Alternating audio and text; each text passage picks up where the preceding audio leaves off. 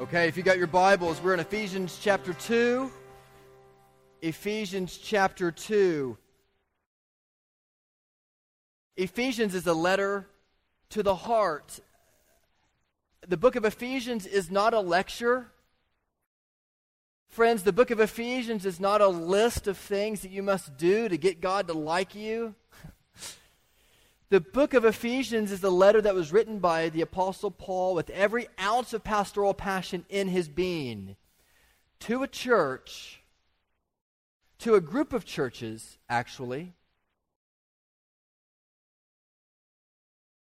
that didn't have any major issues. In other words, Ephesians is actually the only Pauline epistle that Paul wrote that wasn't spurred on by some controversy. And so therefore, Paul comes to us and says, what is the picture of the church to look like? This is it.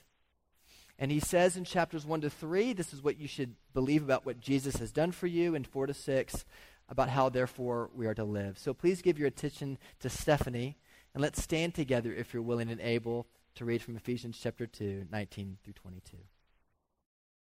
So then, you are no longer strangers and aliens, but you are fellow citizens with the saints and members of the household of God, built on the foundation of the apostles and prophets, Christ Jesus himself being the cornerstone, in whom the whole structure, being joined together, grows into a holy temple in the Lord.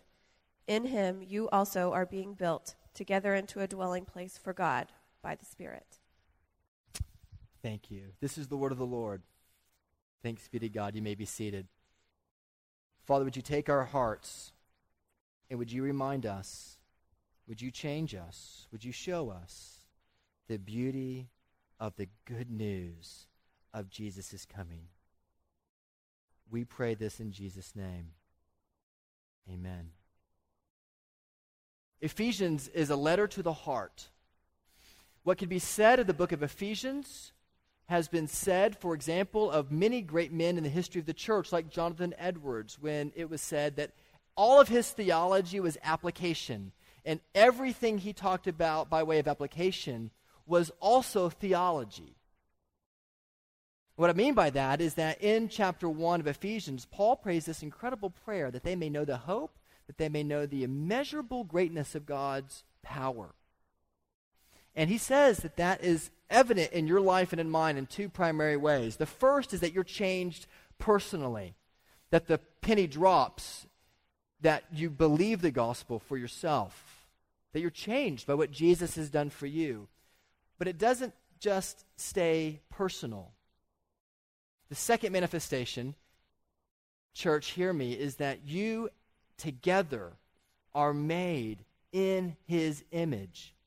And he says in the first half of chapter 2, that you're changed personally, and he says that you're changed corporately in the second half of Ephesians chapter 2.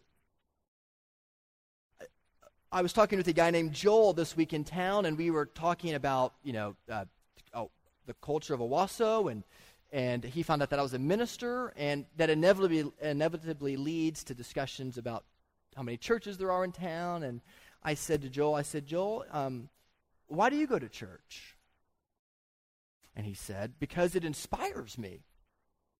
It inspires me. I love the music, and I like the preaching, and it makes me feel good. And he says, it inspires me, and it makes me feel better. That's exactly what he said. And I said, I love Big 12 football. And when I go to an OU game, or I go to a Cowboys game, or heaven forbid, the New Jerusalem, and I get to go to College Station and go to a game in Aggieland, and thank you very much, and I experience this incredible sense of inspiration. Can I skip Sundays to do that every week? Like, what's the difference, Joel, between going to church where you feel inspired, right, and going to watch a football game? The truth is that in a town like Owasso, and some of us have lived in this town for so long, we don't really know it.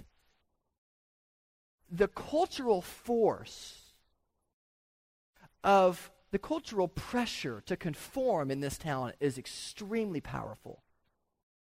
And people know it who don't quite fit the mold of the typical Owassoan, which the typical Owassoan is changing as the city grows.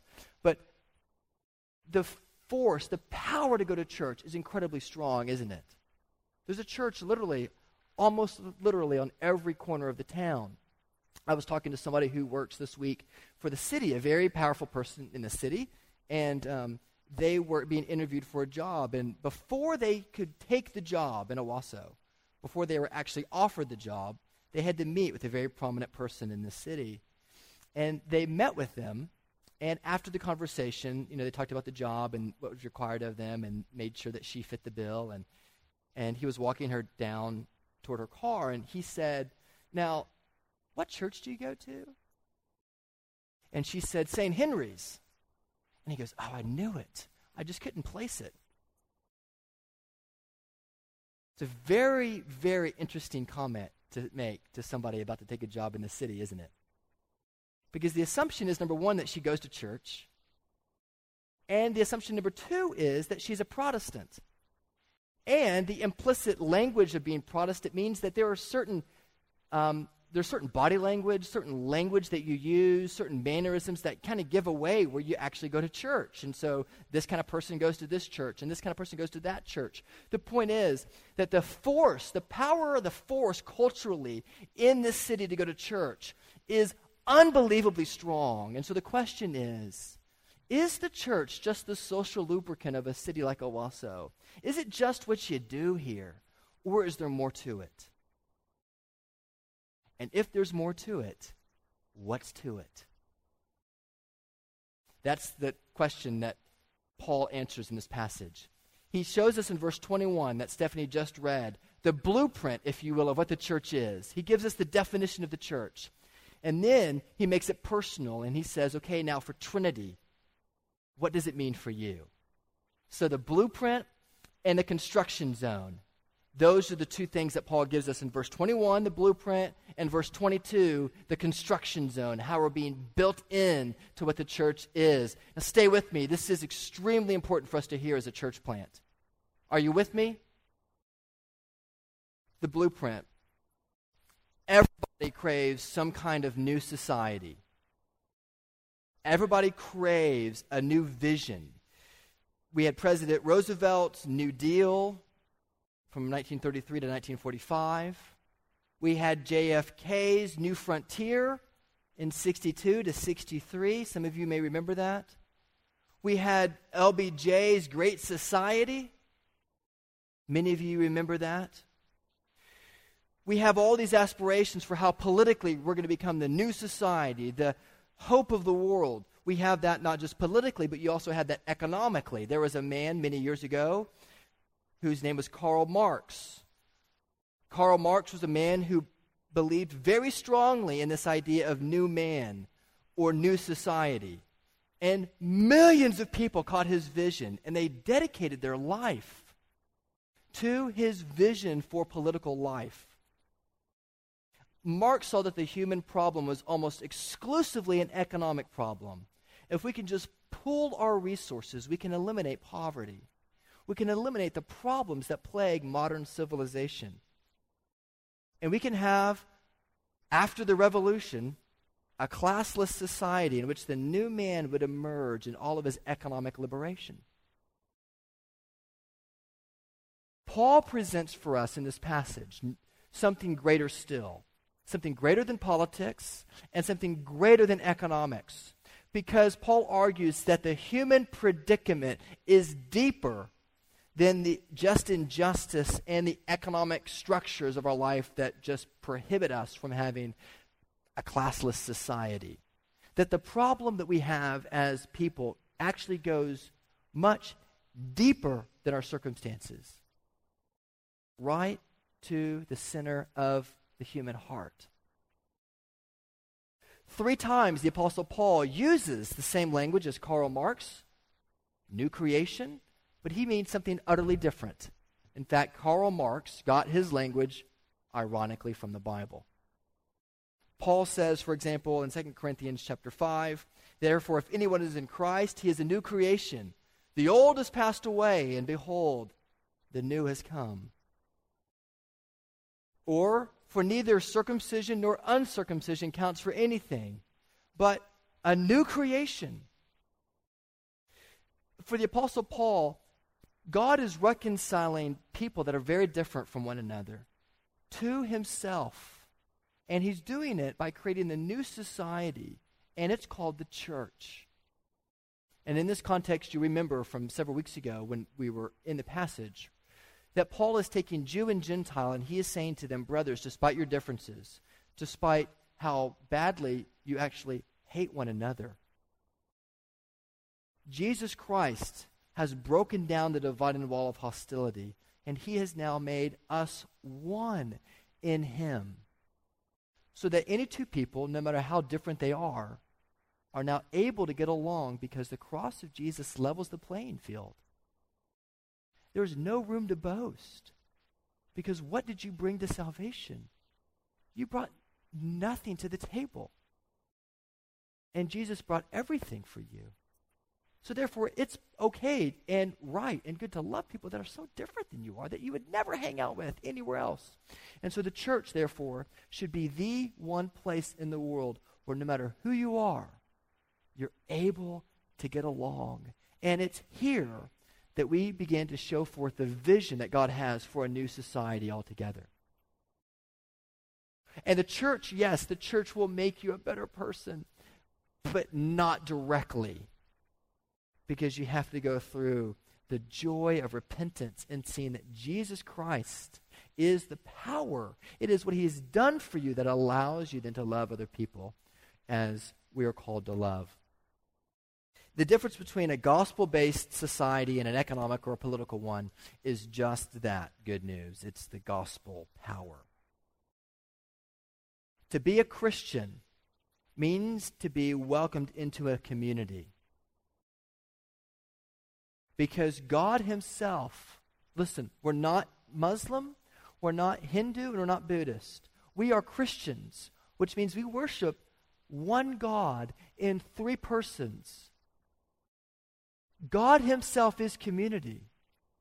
And he invites us into that community, and he gives us the opportunity now to begin to experience that joy.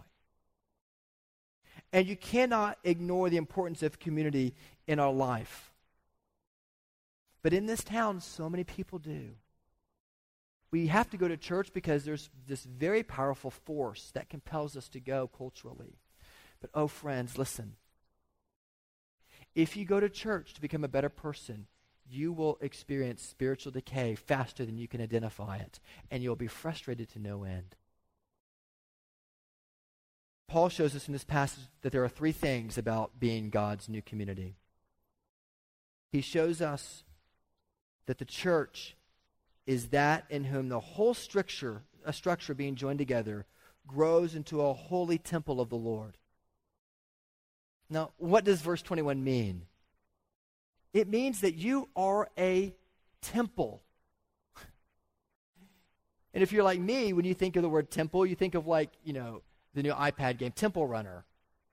Or you think of Indiana Jones, if you're a little older, and the Temple of Doom. When you hear the word temple, you think about people with headdresses and, child sacrifices and in the caves of South America somewhere, right? But the temple in Scripture was the place of God's power and his presence. The temple was the place where God was present. 2 Chronicles 7:1 describes the temple as the place that God's glory filled. Psalm 11 says that the Lord is in his holy temple. And isn't it interesting, at the very end of the Bible, in Revelation 21:22, it says, no longer shall there be any temple, because God is no longer seen in the visible collection of his people, because in the New Jerusalem, it's all the elect, and God's glory fills the New Jerusalem. There is no more need for a temple. But now, in Owasso in 2013, we're called to be a temple, and he says that there are three characteristics of it. It's holy, it grows, and it's corporate. It's holy, it grows, and it's corporate. And I just want for a couple of minutes to look at each of these. First, it's holy. The word holy doesn't mean perfect. It means set apart. It means perfect in God's case, but that's the only case in which it actually means perfect. It means to be set apart. In the Old Testament, God set apart for himself a people, and he gave these people promises of his covenant faithfulness to them no matter what they went through in life. He gave them not just promises, but he gave them signs of those promises in the circumcision of the young boys in Israel. He gave them physical reminders of his love for them. And not only did he give them signs, but he also gave them covenant blessings or curses in light of his authority over their life. In other words, if you live according to what I've called you to be, you'll experience my blessing.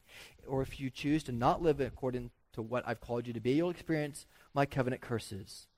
And you see all that all through Scripture. Isaac received the covenant blessings. Achan received the covenant cursing, for example. And in the New Testament, you see the exact same pattern. You see that God has set apart a people for himself through the preaching of the Word, his promises that come to us through hearing the Bible explained to us. John 1, the Word became flesh and dwelt among us. Acts chapter 6, the disciples are called to be ministers of the Word. In Colossians 3:16, let the Word of God dwell richly in you. In 2 Timothy 4:12, preach the Word in season and out. These are God's covenant promises. And they're his promises of what has happened in history. That is that Christ came and he lived a real life as a real human being and he died our death on the cross. It's personal in that he didn't just die for some generic sense of humanity, but he died for you and for you. And he died for you. And he knew you when he was at the cross. Isn't that an amazing thing to consider? That Jesus Christ knew you when he was dying and he said, "It is finished." The gospel is deeply personal. It's not just historical. It's personal, but it's also what gives us hope. It's eventual, if you will. It gives us hope for what's to come. Brothers, I do not consider myself yet to have taken hold of it, but one thing I do, Paul says in Philippians, forgetting what is behind and straining toward what is ahead, I press on toward the goal toward which Christ has called me heavenward. The word that God gives us is the preaching of the gospel, and it is historical, it's personal, and it's eventual. It's very real. It is analogous to the covenant promises that God gave us in the Old Testament. He also gives us today signs of his promises. We just saw one of them in baptism just a moment ago. Go and baptize, Jesus says in Matthew 28. 1 Corinthians 11, Paul says, for I delivered unto you that which I also received. And he tells us about the Lord's Supper. And we're commanded to do that until Christ comes again. We do one of these every week at Trinity. Because in a world of spin and the over-marketization of every area of our life, God wants us to be grounded in real realities, historical realities that happened.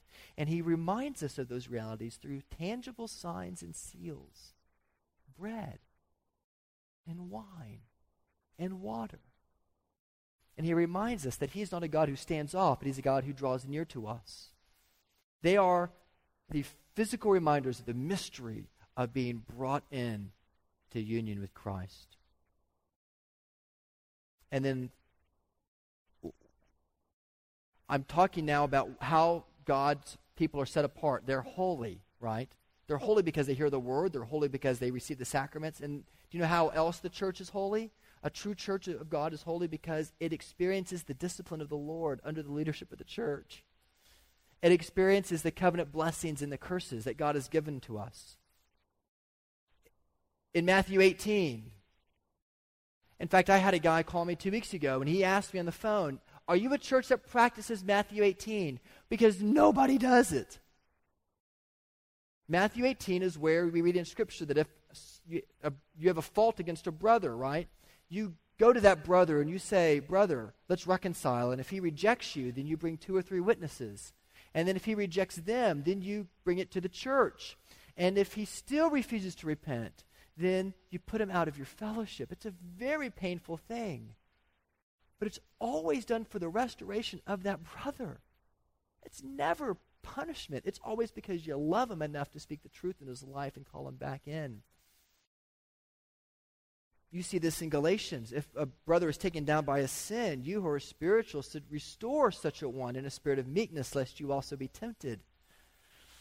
And you see it in Hebrews 10, right? The point is, you see this nature of discipline all throughout Scripture. And people this guy called me on the phone and asked me if we're a church that practices church discipline, because no one does it today. Do you know what I mean? You go to church because it's the cultural force of Owasso. But as soon as you go to a church that begins to step on your toes, that begins to actually call you out on your sin, boom, man, I'm going down the street to another church. I can pick whichever one I want, and it's great.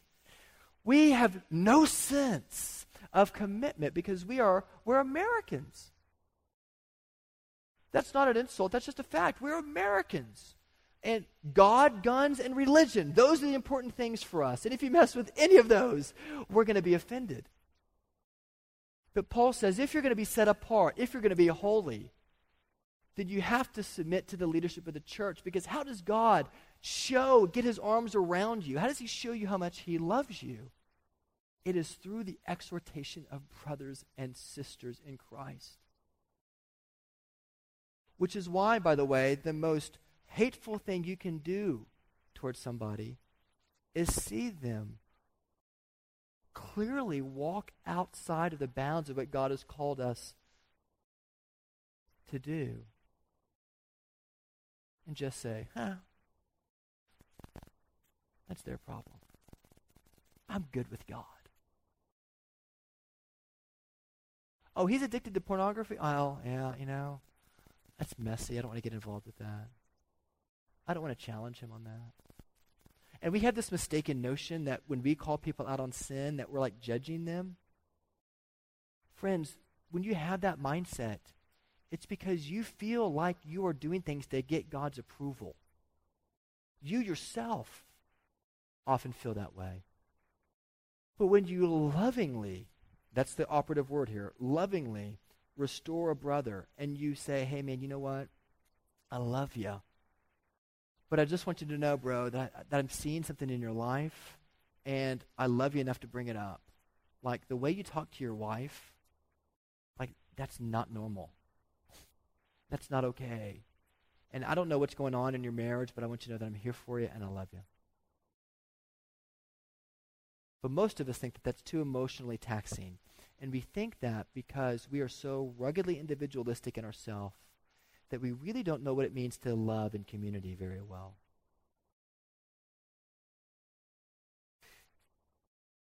Listen to me very carefully. Holiness demands struggle. And things that don't struggle in life are dead. At this church, the elders of the church assume that you struggle. And we do not care if you struggle with sin. We just care when you stop struggling over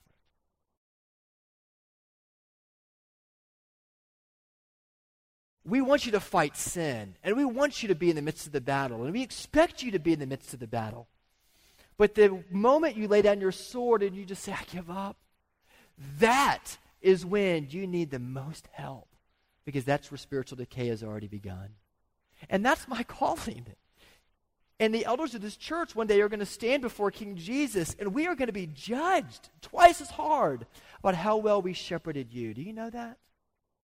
And so, friends, we plead with you, and we write letters, and we weep in session meetings praying for repentance among you. We don't do that because we have it all figured out. We do that because we love you, and that is the mark of a church that's holy and set apart for him.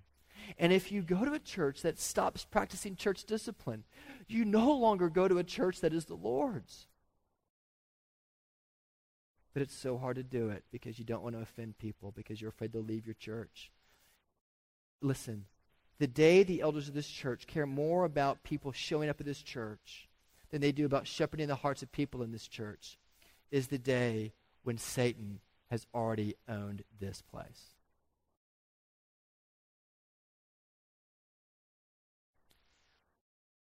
When you ask people, why do you go to church? Well, it's because they often will say, because that's how we please God. That's how he likes us.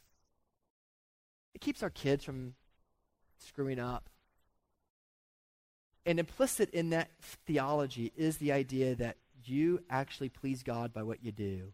Can I just be deadly frank with you? God loves you too much to let your sin stand in the way of his love for you. But he loves you too much to let you wallow in your self-pity. And so some of you who have stopped fighting sin, get off the pity wagon now and see that God loves you too much to let you remain the way you are. He loves you enough to take you just as you are, but he loves you too much to let you remain as you are. Do you hear me? Does that make sense?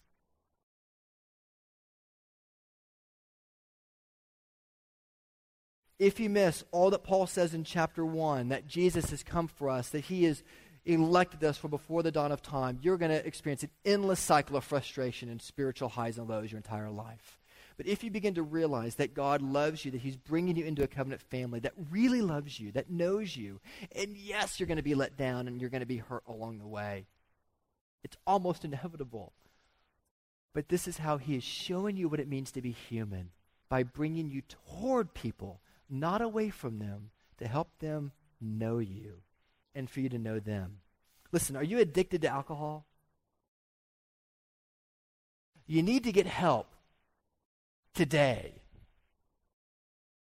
Are you addicted to food? You need help now. Men, are you addicted to porn? Women, are you addicted to porn on the internet? You need help now. But getting sober and getting a control of your food habits and getting off looking at pornography on the internet never made a person a Christian. But it's what's expected of us because God has called us to be his. Does that make sense? If you clean yourself up because you think Jesus wants you to be clean when you come before him, you will never experience grace. You come to him as you are, and Jesus cleans you up. And it's so beautiful. You don't need to get clean. You need him. And when you get him, you'll become clean eventually. We're set apart. We are a holy temple of the Lord's. But the temple isn't just holy. Secondly, it grows. My old seminary professor, John Hanna, used to say that the church grows and individuals grow the same way that a 5-year-old grows into his daddy's clothes. It's slow and it's over time. Sometimes, you have these kids that, when they get 13 or 14, you look at them, and then the next time you see them, it's like, bam, they've grown 3 inches, and it's like, man, are you taking creatine or what? Because he's filled out, he's big, and he fits his daddy's clothes all of a sudden. Sometimes that happens to us. When you become a Christian, man, it's beautiful. You change so radically.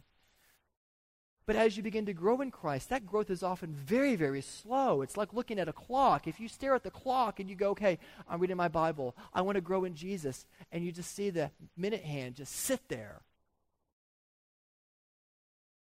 It's not working.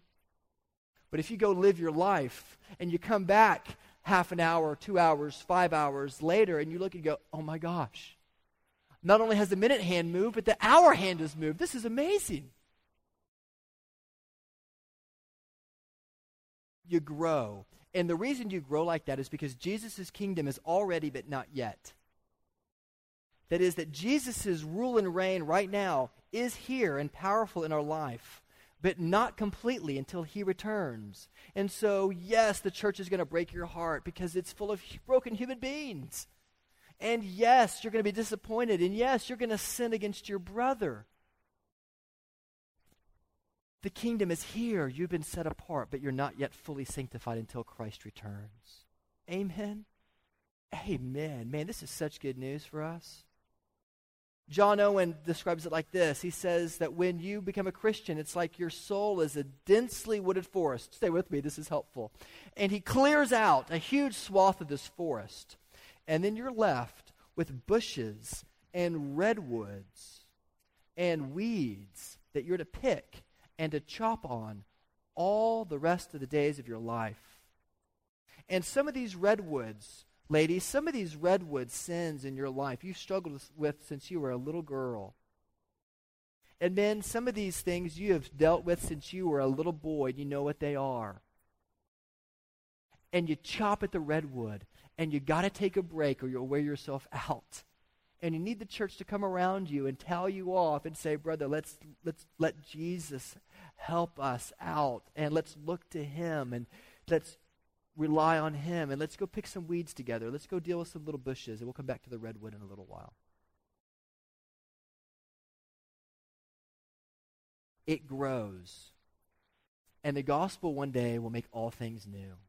And those little peccadillos, those little pet sins, those little things that you've had that you've struggled with all your life that have become big sins, pride, greed, lust, whatever it might be, insecurity. Listen, there is hope. But not letting the church in to help you, not letting God's people in to help you with that, is like inheriting $1 billion and not taking it. Yeah, that's okay. I'll just live on the food stamps. That's what it's like when you live individualistically in the Christian life. Because it's not only holy, it not only grows, but it's also corporate. Listen, we love autonomy as Americans, and it's a corporate growth. It says you grow together. You grow together. And can I just be real frank with you? I have blind spots. I have spots in my life, sins in my life, areas of my life that I don't know about. That's why they call them blind spots, right? And have you ever gone to Dillard's or JCPenney's and you go into the three-way mirror? You know, like let a 5-year-old loose and just watch, and you'll find that three-way mirror, I promise. Give him 10 minutes. It's like a kid magnet. And you go stand on the platform in front of the three-way mirror, and those are so cool to look at, aren't they? Why? Because you can see on this three-way mirror every aspect of your body physically. You can see your side, you can see your back. It's like, man, this is cool. I'm growing a little bit here. I didn't expect that. And, oh, look at myself from that perspective. And is that how people really see me? That's interesting. You like these three-way mirrors. You see yourself physically. Do you know that there's no such thing as a three-way mirror? There's no such thing as an instrument like that in the Christian life to see your heart, except one thing: the community of God's people.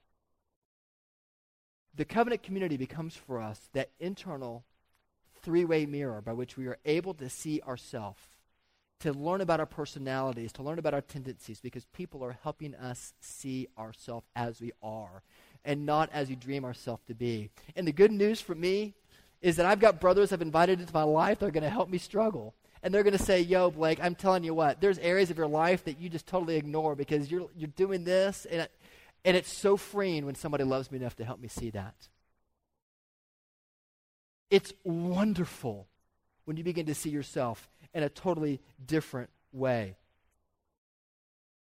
Every one of us has blind spots. And therefore, every one of us needs people that are three-way mirrors for us. The holy temple of God is just that. It's holy, it grows together, and then not only does Paul give us this kind of blueprint for the church, but with this I'm going to close. He also shows us the construction zone, if you will, in verse 22. He shows us the construction zone because he says God's church is the presence of God's kingdom on earth, and it's made visible through his holy people growing together into his image for the sake of the world. That's what the church is. God's church is not a place that you go because you want to feel better about yourself, although that might happen. It's not a place you go to babysit your children. It is the visible manifestation of God's power and presence in the world today through his people who are being made holy as they grow together. In fact, God's church is so important that he pushes back tradition for the sake of the unity of his church. In 2 Chronicles 30, right? This is way back in the Old Testament. There's a guy named Hezekiah. And Hezekiah, the kings before Hezekiah didn't keep the Passover. They dropped the ball. And King Hezekiah was going to try to reinstitute the Passover, this great banquet of God's people. And he says, God, should I go ahead and celebrate the Passover now, when it's supposed to be on the right date of the church calendar? Or should I wait until I can get all the tribes together? And God says, no, the unity of my people is so important. I want you to push the Passover back 2 whole months so that everybody can be together because they need each other. And so Hezekiah pushed Passover back 2 months so that all of God's people together could join together and celebrate God's covenant renewal together. And we're called to be a young church plant in this town. And we are a construction zone. We've got our hard hats on as we set up. We've got our hard hats on as we love each other well. We've got our hard hats on as we're trying to figure out what we're supposed to do and be. And listen, at the first of the year, I painted a picture for us of what the church is. And I just want to remind you again of what that is. We are a church that wants to see grace change everything in Owasso, bringing spiritual, social, and cultural renewal to our city. Our mission is to enjoy the triune God by showing that grace changes everything in Jesus Christ through gospel-centered worship, community, and mission. And we want to do 3 things well: worship, community, and kingdom. That means we need to pray bold prayers together. That means we need to tell our stories of rescue to each other. That means we need to appeal to believers and to non-believers. And we expect non-believers to be with us here. We want to know and love God's word. We want to worship and weep together. We want to enjoy God together. We want to love Owasso and the world together. I'm going to send all of these to you on the city this week with explanations so you can read them and re-up your sense of longing to be part of a church like this. And we want to embrace risk. Trinity was born in risk, and we move forward in risk. And we seek to embrace risk in all the aspects of our church vision. And our community is going to be messy. It's the sign of a healthy community. It's going to be messy. And the question is, when you get hurt by somebody because they said something that was harmful to you, how do you respond? Do you respond in grace? If they're being honest about a sin, do you take it humbly? Or do you just say, get off my back, man. I'm going to go down the street to another church. Older women, when you were younger, you dreamed about the day you'd be this age. And here you are. Are you investing into the lives of younger women in your church? You thought, when I get older, then I'll invest in it. You're here. And older women, we need you so badly. Older men, your life may not have been as you expected it when you were this age, but here you are. What are you called to do? One of the things you're called to do is to invest your life into younger men. Are you doing that? When's the last time you took somebody from this church to lunch just because? You didn't want to talk about setup. You don't talk about church. You just wanted to, just tell me your story and how can I pray for you? That'll change a church. And you know why you can do that? Younger men, when's the last time you sat with an older man and just listened to his wisdom? You gleaned insight from him. That you humbly confessed that you do not know everything, and you'll learn from another man. Are you humble? If you've been coming to this church for a long time and you haven't joined the church, you haven't joined any church, listen, this is going to sound really bold, but I'm just going to say it because I think it's biblical. If you're sitting on the fence because you're afraid to commit to a church, you're walking in sin. Commit to the church. If you're not plugged into a community group, it's not sinful that you're not in a community group, but it is like saying you have $1 million and you're living off food stamps. Get into community. It's not going to be comfortable. You may not find the right one the first time you go. Go to another one. But find a community for you. This is how God nourishes us and he changes us and he makes us into his dwelling place. But you're like, you know what? Acceptance in all these groups is conditional and I don't know if I'm going to, you know what? God's love is conditional. It is conditional. But you know who paid every one of those conditions for you? Your Savior. And you know who gave up his community so that you might experience true community? Jesus Christ, who left the holy community of the Father and the Spirit to come into our broken community to show you with every ounce of his being what it's like to be part of God's new society. Because he gave up his perfect community so that he might form in us, in you and me, one new community in him. And doesn't that create in you a kind of yearning to be that kind of church in this city? Oh, friends, there are so many people who need to be here. These chairs are empty because you have neighbors and friends that need to be here.